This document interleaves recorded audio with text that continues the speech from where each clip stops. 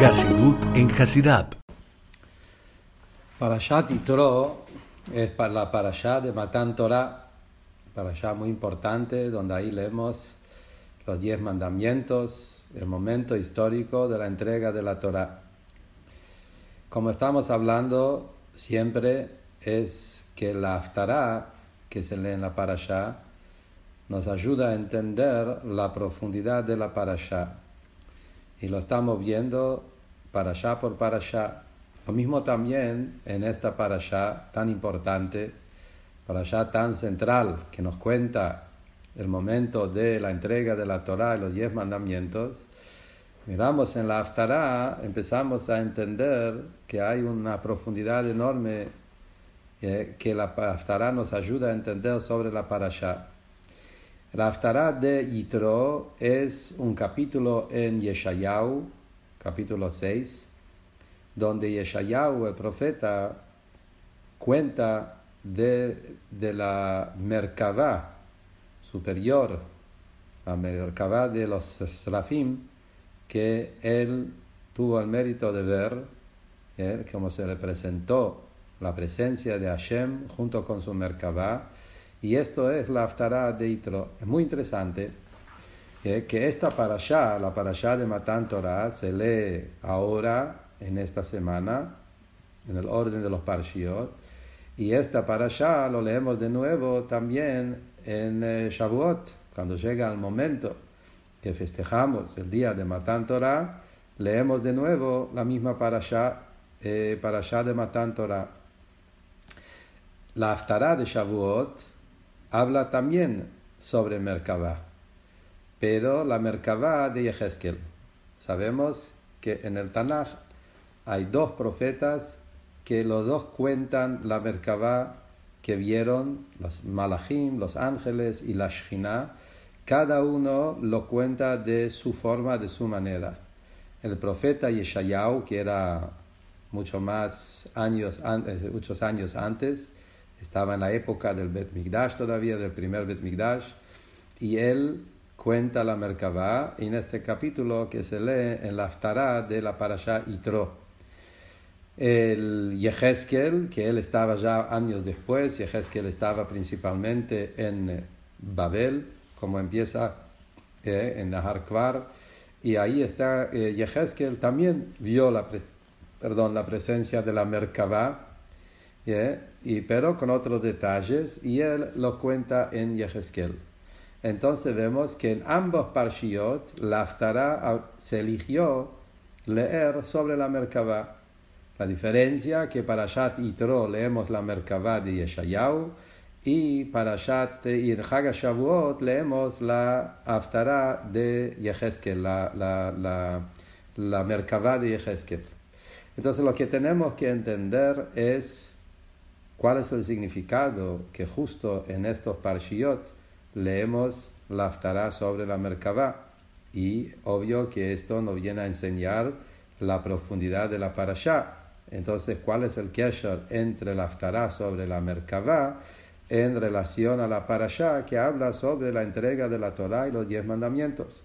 Y después tenemos que entender la diferencia entre las 2 historias, las 2 profecías, la Merkavá de Yeshayahu, Merkavá de Yehezkel.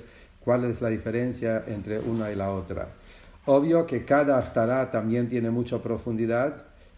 Como estamos hoy en Parashat Yitro, vamos a profundizarnos más que todos en Yitro. Y Bezrat Hashem, cuando vamos a llegar a Shavuot, vamos a profundizarnos en la Haftará de Yehezkel, la Merkavá de Yehezkel, que esto se lee en Shavuot. Ahora, primero en términos generales, para entender el kesher entre la Haftará y la parashá, como dicen los poskim, los libros de Halajá que explican los motivos por qué se eligió esta Haftará ahora, está explicado en los libros que sabemos que en el momento de la entrega de la Torá fue también el momento donde estaba la revelación de la Merkavá.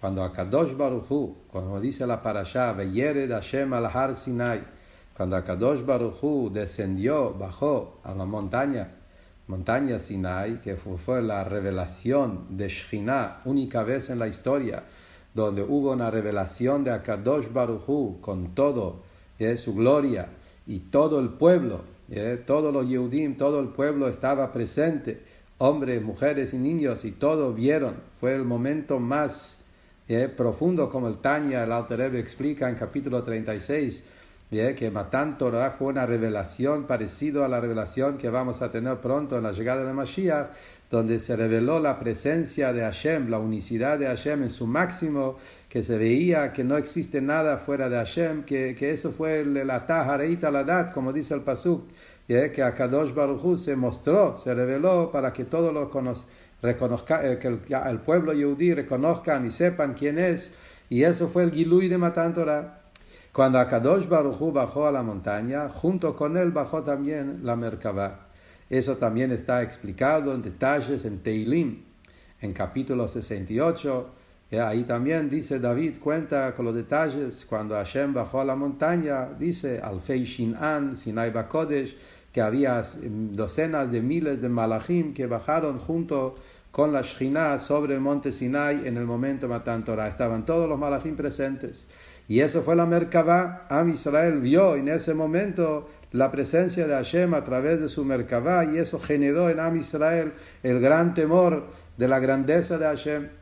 Por eso cuando el Pasuk dice en la parashá de esta semana, Vekol ha'am roim et hakolot v'lapidim, que el pueblo vio los ruidos, los relámpagos, como explican los medrashim, los mefarshim, no se refiere solamente a ruidos y relámpagos en la interpretación física de las cosas, material, sino también eso incluye esos grandes revelaciones de los malachim, kolot, lapidim y kol shofar. Son diferentes niveles de malachim que están, porque todas las cosas acá abajo en este mundo es un enquedamiento, es un reflejo de las cosas superiores, y eso lo que vieron en el momento de Matan Torah fue la gran Merkabah superior. Y por eso, cuando llega la Haftarah nos cuenta eso, hablando sobre la Merkabah, que eso fue un tema que ocurrió en Matan Torah. Por eso también la Haftarah habla de eso. Y ahora hablamos de una Merkabah, de Yeshayahu, y en Shavuot, como dijimos, hablamos de la otra Merkabah, como lo vio Yehezkel. Pero en eso mismo tenemos que entender, Matan Torah es mucho más. Matan Torah, aparentemente, el centro de Matan Torah es la entrega de Torah, mitzvot, los halajot, las leyes. Eso es el punto principal de Matan Torah.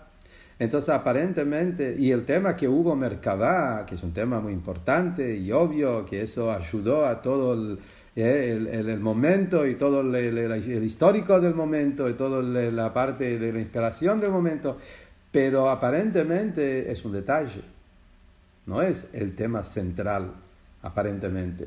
El tema central, Matan Torah, es la entrega de la Torah y los mitzvot. Entonces, aparentemente había que elegir una Haftarah que tiene que ver más con el punto de la parashá, que tiene que ver de los 10 mandamientos, de los mitzvot, de los preceptos, de la entrega de la Torah al pueblo de Israel.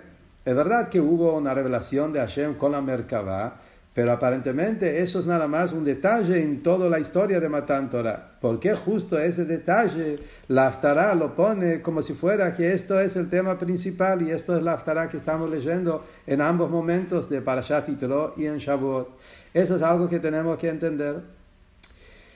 La explicación del tema, viene el Rebbe y dice algo maravilloso, que eso es un punto fundamental.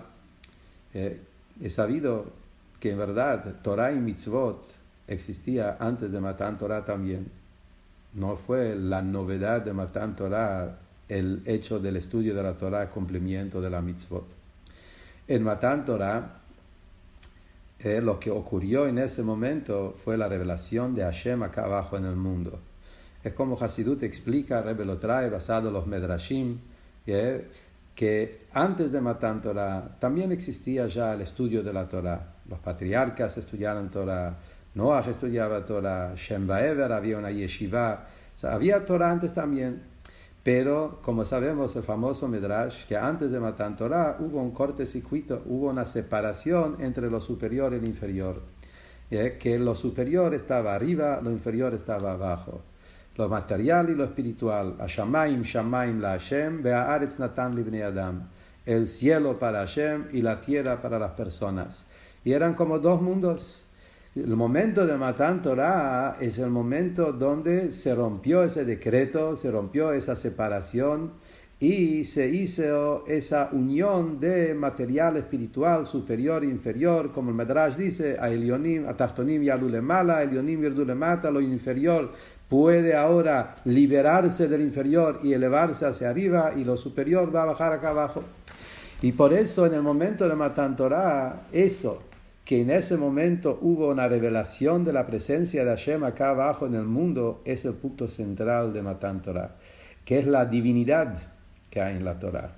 El Dios, cuando un Yehudí ahora cumple una mitzvah, acá no se trata solamente del cumplir de la mitzvah, sino acá se trata de una unión, una conexión que el Yehudí hace con lo superior, con Akadosh Baruj Hu. Esa unión máximo, que la presencia de Hashem, el infinito de Hashem, la grandeza de Hashem, se encuentra acá abajo en este mundo, y un Yehudí puede acá abajo en este mundo, a través de lo material, a través de comer, beber, hacer negocios, usar el dinero, usar la comida, usar la ropa, usar cosas de este mundo, y encontrar la presencia de Hashem en cada objeto, encontrar en cada cosa de este mundo su mensaje, su profundidad, su energía, su vida divina que hay en eso. Eso fue el momento de Matan Torah. Y eso es lo que el Medrash dice, que cuando fue el momento de Matan Torah, en ese momento el mundo todo se quedó en silencio. El famoso Medrash que cuenta que cuando fue el momento de Matan Torah, hubo un silencio completo en el mundo. Ningún animal, no había ningún ruido en el mundo, el mar se quedó en silencio, el cielo, las aves, los animales, como el Medrash lo describe con todos los detalles, hubo un silencio total, hasta que dice que los pueblos del mundo se asustaron y fueron a preguntar a Bilam, ¿qué está pasando? Se está volviendo el diluvio, se asustaron que algo está pasando. Y Bilam le dijo, Hashem Oz le'amo yiten, es el pasuk en Teilim, capítulo 29, que Bilam le contestó, Hashem la mabul yashav, ellos pensaron que hay un mabul, hay un diluvio. No, Hashem yevarech et amo b'shalom, Hashem se está dando la Torah, shalom, la Torah va a unir lo superior e inferior. Entonces esta revelación de la Merkavá en el momento de Matan Torah no es un punto detalle, no es un punto mínimo, es el tema general de Matan Torah. En Matan Torah hubo eso que Akadosh Baruj Hu, junto con todos los malachim y toda la Merkavá superior, se revelaron acá abajo sobre la montaña Sinai, y ayudó que el Yehudí ahora el Yehudí con su abodá, con su trabajo, puede llegar a ese nivel de apego, de unión, igual como los serafim que se encuentran arriba. Y en eso mismo, la diferencia entre Yeshayahu y Yehezkel, muy interesante, dice la Gemara, ¿cuál es la diferencia entre la Merkavá que vio Yeshayahu y la Merkavá que vio Yehezkel? Dice, en el Merkavá de Yeshayahu, que es la Haftará de esta semana, vemos que está escrito en muy pocos versículos, no hay muchos detalles. Dice, vi la presencia de Dios sentado sobre su trono, ¿sí? Y llenando el Hijal, Serafim, que los malachim que se llaman Serafim están parados alrededor de él, arriba de él, cada ángel con 6 alas, y explica 2 alas tapando la cara, 2 alas para tapar los pies y 2 alas para volar. Y de Karaz, Zebe Amar, y un ángel llamaba al otro y le decía, Kadosh, Kadosh, Kadosh, Hashem Tzvaot Meloch Haaretz Kvodo, santo, santo, sagrado, que es Kadosh Baruj Hu, y llena su gloria a la tierra. Y después algunos detalles más, muy corto, muy breve. Yehezkel, wow, detalles y detalles y detalles. Hay 2 diferencias que marcan la diferencia entre la Merkavá de Yehezkel y la Merkavá de Yeshayahu. La Merkavá de Yeshayahu es muy corto, muy breve, resumido, Yehezkel es con muchos detalles. La otra diferencia es que en la Merkavá de Yeshayahu, en el centro, principalmente lo que habla es sobre Hashem. Anna Yoshev al Kiseh, Akadosh Baruj Hu está sentado sobre el trono y los ángeles alrededor. ¿Quién está en el centro en su profecía de Yeshayahu? Es el Hashem que está sentado sobre el trono. En cambio, Yehezkel, él habla más de todo alrededor. Cuenta de todos los animales, ángeles que se llaman animales, los cuatro caras, y esto, y cómo se movían, y el viento alrededor, y los relámpagos, y la luz, y el hashmal, etc. Cuenta diferentes cosas, y entre todos los detalles también está que arriba del trono había una imagen del hombre, que como que eso se refiere a la Shekhinah que vio, que parecía la imagen de la persona, etc., como Yehezkel lo describe. Entonces son dos diferencias. Mucho más detalles y más habla de alrededor. Y Yeshayahu, pocos detalles y habla sobre Hashem. Que las dos diferencias están relacionadas. La diferencia es, como dice la Gemara, Yeshayahu y Yehezkel es como dos personas que están viendo al rey. Una persona que es una persona que vive Ben Krach, una persona que vive en la ciudad, y el otro un Ben Kfar, una persona que vive en un pueblito. Nosotros vemos una persona que nació en la ciudad, especialmente en la capital, en la ciudad donde ahí está el palacio del rey. Para él los detalles no son cosas que le atrae tanto. Los conoce, los sabe, no se asombra de todos estos detalles. Para él se concentra principalmente en el rey mismo. Eso es su gran apego, su gran emoción y inspiración, ver al rey. Y cuando está el rey, todos los detalles alrededor ya no tienen importancia o valor, está todo anulado, son todos alrededor de él, todo para él eso es lo más importante. En cambio, una persona que viene del pueblito, del pueblo, lejos, no conoce nada, de repente viene a la capital, viene a la ciudad, viene al palacio. Para él cada detalle es un wow, cada detalle es un asombro. Nunca vi cosas así y se queda muy asombrado de los detalles y cuenta los detalles y dentro de todos los detalles está el rey también. Ben Kfar, Ben Krach, es como dice la Gemara. Y esta diferencia de Yeshayahu y Yehezkel. Yeshayahu era un nivel mucho más alto, estaba en la época del Bet Mikdash, como dijimos antes. Para él la presencia de Hashem era de un nivel más alto. En cambio, Yehezkel, él vio la Merkavá como una persona que viene del pueblito, por eso vio todos los detalles. Ahora, hay una ventaja en cada uno. Sí, Yeshayahu y Yehezkel, nosotros hablamos de los dos. Y es más, es interesante que en Shavuot, la Haftará que se lee es de Yehezkel. Es porque también hay una ventaja mayor en la Merkavá de Yehezkel, porque él vio los detalles y eso es muy importante. Y de eso vamos a hablar cuando llegamos a Shavuot, y ahí vamos a hablar de la Merkavá de Yehezkel. Ahora estamos en Yeshayahu. La ventaja de Yeshayahu es ese punto, que donde él, mirándolo del ángulo de un Ben Krach, una persona que vive en la ciudad, que conoce todo, para él su punto principal es no tanto los detalles alrededor y la inspiración de todo lo que hay. Estas cosas justamente al revés. Para él es ver la presencia de Hashem que abarca todo, que está por encima de todo, y frente a él está todo anulado. Srafim omdim imalo, como están todos anulados frente a esa presencia de Hashem. Y eso es para nosotros, el Yehudí. Cuando Am Israel estaba parado en el momento de Matan Torah, viendo eso, vieron la Merkavá. Y Am Israel vieron las dos cosas. Y esto es acá vemos la maravilla de un Yehudí. El Yehudí que está por encima de un ángel. El Yehudí tiene la capacidad de ver cómo es la Merkavá de Yeshayahu, Merkavá de Yehezkel, y vieron las dos cosas. Y es sabido, como Hasidut explica, la diferencia entre la profecía, Merkavá de Yeshayahu y Merkavá de Yehezkel, no es solamente cómo lo describen, sino también es de otro nivel de Merkavá. La Merkavá de Yeshayahu es la Merkavá de Serafim, por eso él habla de Serafim omnim imalo, son ángeles que se llaman Serafim. La Merkavá de Yehezkel son la Merkavá de Hayot HaKodesh. Son dos niveles de malachim. En Hasidut está explicado, la Merkabah de Serafim está en un nivel más alto. En los mundos es Olam Briah. Ellos se encuentran en el mundo de Briah.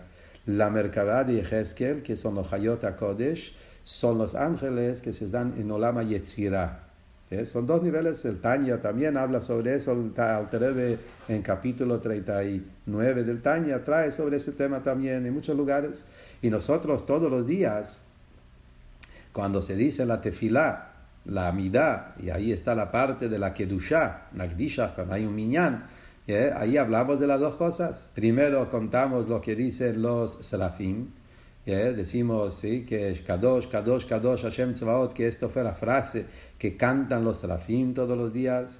Y luego está que contamos que los ofanim, Hayot HaKodesh, que es otro nivel, los malachim que vio Yehezkel, Berash Gadol, Mitnasim, que es con mucho ruido, y ellos dicen Baruch Kvod Hashemim, como todos los días en la tefilá también, en Yotzer, antes del Shema, donde ahí hablamos en detalles de todo lo que está pasando, que la malachim y sus cantos y su anulación hacia Hashem, hablamos también de esto. Entonces, volviendo a nuestro tema, entonces cuando nosotros estamos acá en Parashat Yitro, y uno está leyendo la Parashá, en la Parashá leemos la historia de la entrega de la Torah, también con bastantes detalles, pero en la Parashá figura más el tema del centro de los 10 mandamientos y los mitzvot, como Hashem entregó Torah y mitzvot al pueblo de Israel, y alrededor de eso está la presencia de Hashem como bajó acá abajo. Viene la Haftará, y la Haftará quiere revelar la profundidad de la Parashá, y la Haftará te explica y te dice que lo que ocurrió en el momento de la entrega de la Torah es que se entregó la Torah y los mitzvot, pero con esa profundidad de entender que acá en eso se encuentra toda la grandeza de Hashem. En otras palabras, para entenderlo claramente, un Yehudí puede cumplir Torah y mitzvot. Cumple todo. Cuando hay que poner tefilín, se coloca los tefilín, los tzitzit, cumple con todos los halajot de Shabbat y de Kasher, los 613 mitzvot, los 10 mandamientos y con todos sus detalles, 613 mitzvot. Pero muchas veces uno está tan involucrado en los detalles de la halajá y en el cumplir y queda con el cuerpo, queda nada más con la parte superficial y pierde la parte divina. Es como dice también nuestros sabios, Arbel amdu Torah veshachechu al noten Torah. Estudia Torah y está tan involucrado en la parte intelectual profunda, el análisis de la halajá, y es tan profunda, tan hermosa, y a veces uno se olvida que se trata acá de un dador de la Torah, se olvida del alma de la Torah. Entonces dice el Rebbe, maravilloso, hay mucha gente que piensa que la parte mística, espiritual, divina, esto no es nuestro tema. Nosotros tenemos halajá, Gemara, Mishnah, tenemos que saber cómo cumplir y nada más queda ahí. La parte espiritual, mística, eso es mística, es algo secreto, es un secreto y no es para nosotros, se quedó ahí en el secreto. Dice el Rebbe, interesante, y esto es la Haftará. Nosotros, si nos ponemos a mirar qué es lo que ocurrió en el momento de la entrega de la Torah, volviendo 3.333 años atrás y mirando cómo fue el momento de la entrega de la Torah, ¿qué parte estaba revelada y qué parte estaba escondida? La ley, la halajá, fue muy poco, solamente 10 mandamientos. Todos los 613 mitzvot no se revelaron en el momento. Duró 40 años hasta que Moshe lo reveló en detalles. Pero ¿qué es lo que recibimos? Recibimos nada más que 10 mandamientos, que en esos 10 está incluido en forma oculta todo el resto. Es sabido que está escrito, Rashi trae el nombre de Rabbi Saadia Gaon, que hay 620 palabras o letras en 620 letras, perdón, en los 10 mandamientos, que eso incluye los 613 mitzvot y los 7 mitzvot de los jajamim, etc. Está todo incluido en insinuaciones, en forma oculta. Pero ¿qué es lo que los Yehudim vieron en forma revelada? la Merkabah, la presencia de Hashem. Eso estaba revelado. Entonces, justamente al revés de lo que uno piensa, en el momento de Matan Torah, lo que estaba revelado era la Merkabah, y lo que estaba oculto era la halajá y los detalles. Pero ¿cuál es la enseñanza para nosotros hoy? Obvio que Amaaseh hu ha'ikar. Lo más importante es la acción concreta. Y esto es Torah y Mitzvot.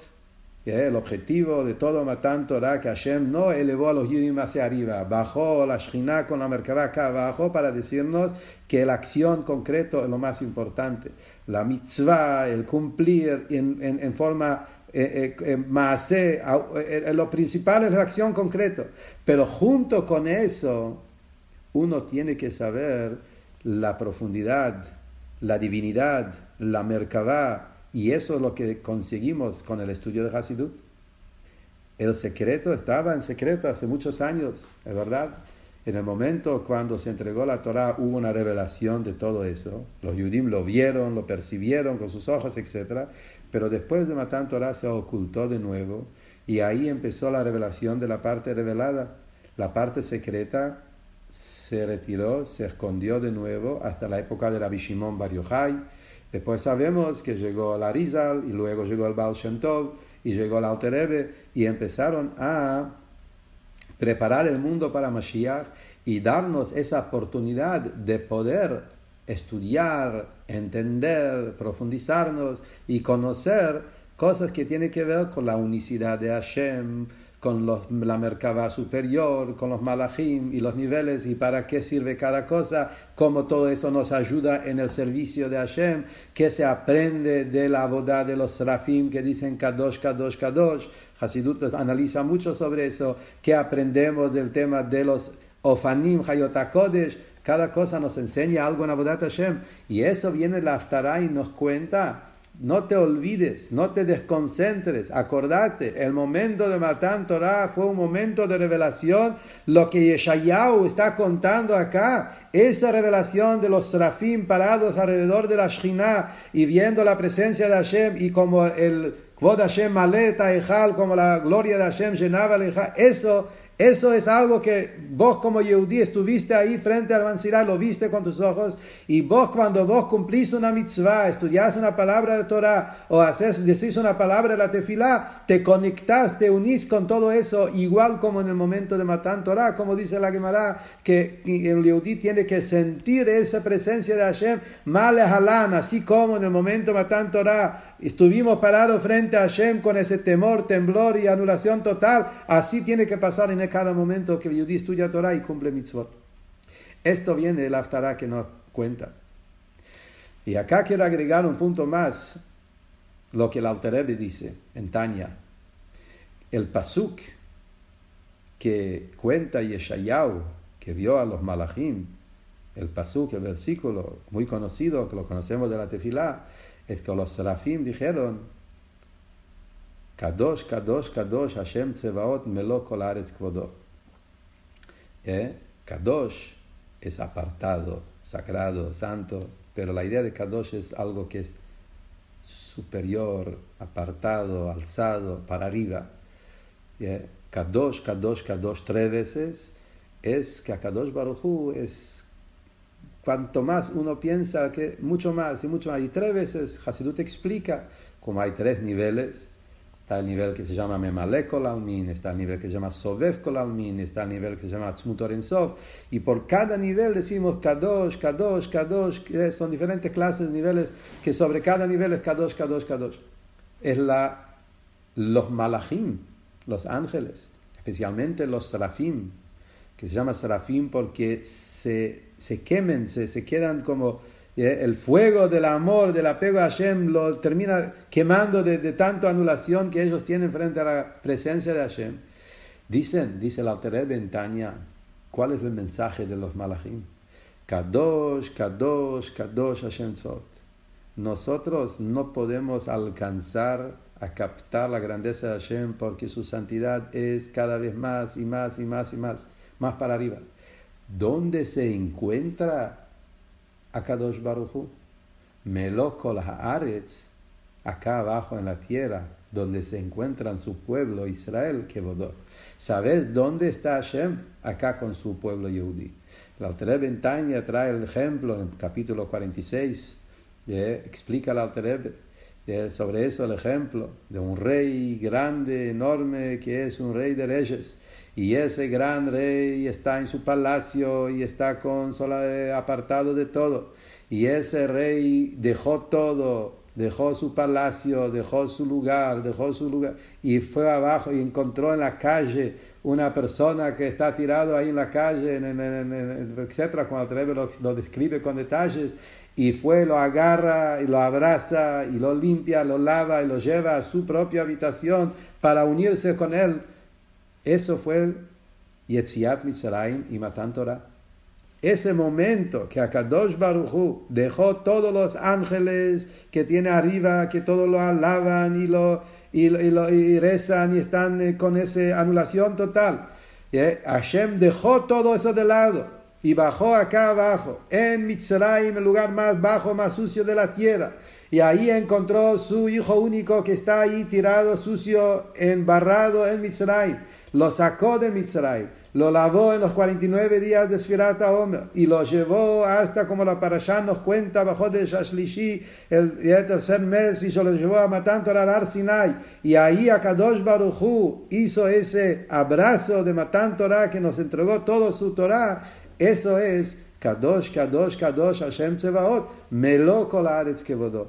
¿Dónde está su Kevodó, su gloria? Acá abajo en la tierra, donde su pueblo Yehudí cumplen Torah y Mitzvot. Por eso también dice Hasidut que los tres Kadosh, uno es por Torah, otro es por Gmilut Hasadim y el otro es por Avodah.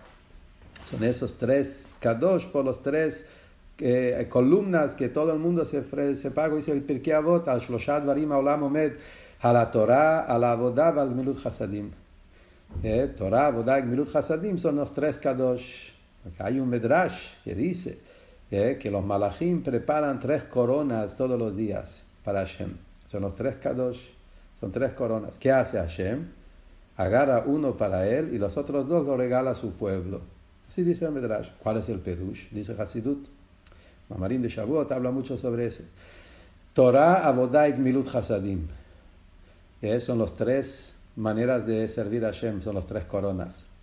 Torah es de arriba hacia abajo. Gmilut Hasadim es de arriba hacia abajo. La Torah es la Jochma de Hashem, que el Yehudí lo estudia, lo entiende con su mente. Viene de arriba para abajo. Es la corona que Hashem pone sobre la persona. En Gmilut Hasadim también, bondad, es dar al pobre. Eso es otra corona que Hashem nos regaló. Tefilá es la corona que nosotros le damos a Hashem. Esa es la idea de la tefilá. Y eso es lo que dice el Medrash. Hay 3 coronas que los 3 Kadosh. Una corona, la tefilá, es lo que queda con Hashem. Es la tefilá es del Yehudí hacia Hashem, y eso es la corona que Hashem toma sobre sí mismo. Los otros 2 coronas, Torah y Gmilut Hasadim, es lo que Hashem nos regala a nosotros, la manera como bajar la Shekhinah acá abajo en este mundo. Entonces esto es un poco para ver que esta Haftará, qué profundidad la Haftará nos ayuda para entender en el tema de Parashat Yitro, la Parashat de Matan Torah. Pero hay un punto más muy importante que quiero hablar también, que esta Haftará nos enseña y relacionado a la Parashá. Que esto es, hasta ahora hablamos en el tema relacionado Ben Adam Lamakom, en el servicio de Hashem, que nos enseña la Haftará, la Merkavá, en el Avodat Hashem. Pero hay un punto más que vemos en la Haftará de esta semana, que el Rebbe destacó. Yo tuve el Zhut en un Fabringen estar con el Rebbe, escuchar cómo el Rebbe habló con mucha emoción sobre esa historia que vemos en la Parashá. Después que Yeshayahu vio la Merkavá con toda esa gloria, sigue la Haftará y dice que dijo Yeshayahu, hoy, ¿quién soy? Así dice la Haftará. Pobre de mí, así dijo Yeshayahu.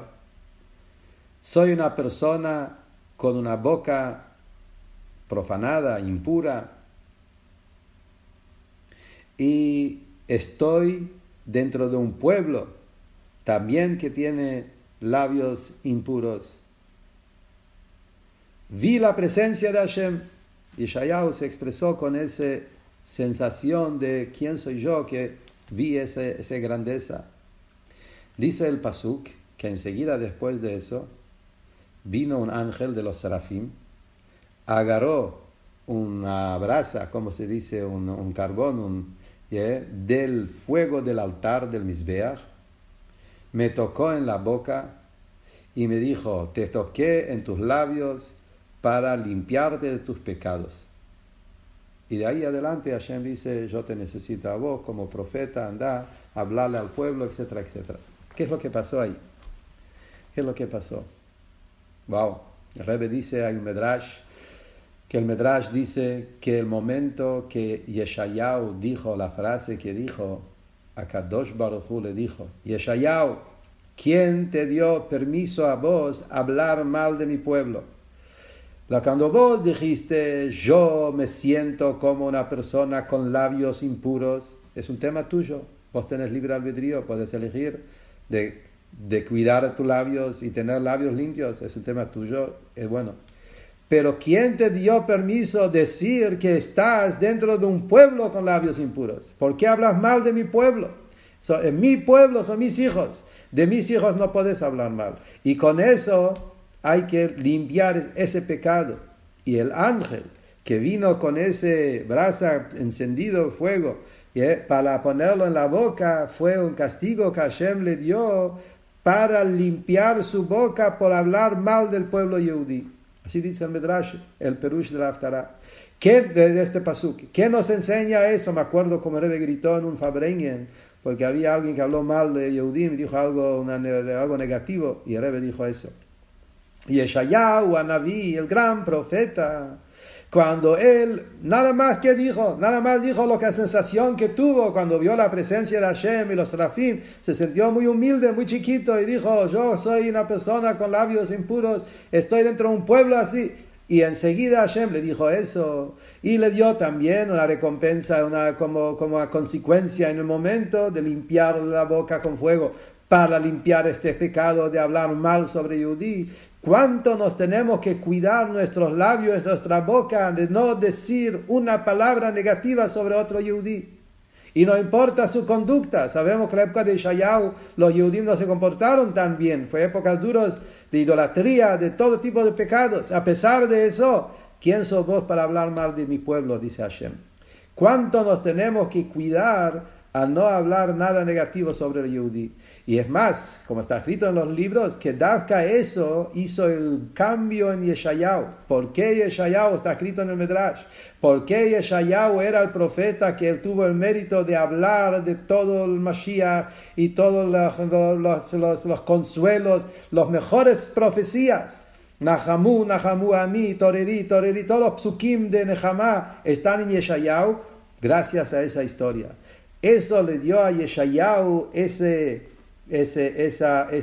cambio de mirar a un Yehudí solamente con anteojos de la Neshama, ver solamente lo bueno que hay en Yehudí, y por eso Yeshayahu fue que Hashem le dijo enseguida, a vos te voy a mandar para hablar al pueblo y despertarle con toda la Nehama, todo el consuelo de la Yeshua, de la Geulah. Vos vas a ser el Shaliach mío para contarle al pueblo que pronto van a salir del Galut y vamos a poder volver a la Geulah y van a quedarse Zera Kodesh Matzavta, como termina la Haftarah, el pueblo con todo lo que va a tener que pasar en el Galut, de purificar todas las cosas, pero Zera Kodesh, Yehudí es Zera Kodesh, santidad, y eso Matzavta, como trae el final de la Haftarah, el ejemplo del árbol, que aunque caen hojas y caen cosas, pero el árbol, el tronco siempre queda firme, y eso va a volver a crecer en el momento de la llegada de Mashiach. Y esa historia está relacionada justo también con la parashá de la semana, porque el último pasuk de la parashá, que dice que cuando subís al Mizbeach, hay que cuidar, y los Kohanim se tenían que cuidar que no haya escaleras, había rampa, y Rashi dice que el motivo es a no avergonzar las piedras del Mizbeach, cuando uno sube, y como los Kohanim tenían pantalones cortos, etc., había que cuidar que no desprecien las piedras. Y Rashi dice, sí hay que cuidarse a las piedras que no sienten y que no perciben nada. Uno tiene que cuidar a no despreciarlo. Cuanto más un Yehudí se tiene que cuidar a no despreciar a otro Yehudí. El último Rashi de la Parashá, cómo tenemos que cuidar el kavod, el respeto de no hablar mal de otro Yehudí y no tratarlo mal, no hacer ninguna acción, aunque sea algo superficial, que puede generar en la otra persona una especie de vergüenza, de desprecio.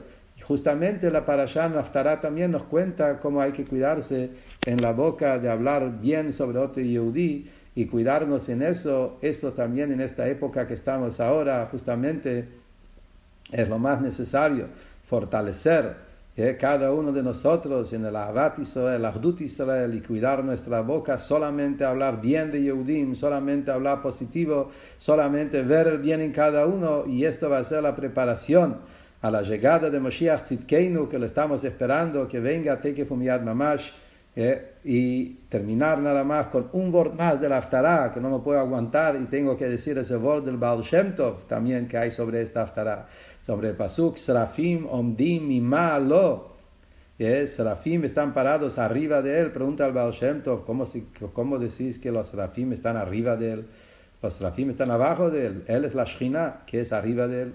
Dice el Baal Shem Tov, porque el deseo, los Serafim como tienen un anhelo, un deseo de llegar a lo más alto, ese deseo lo eleva, porque Memakom shemachshavto veretzono shel adam shamu nimtza.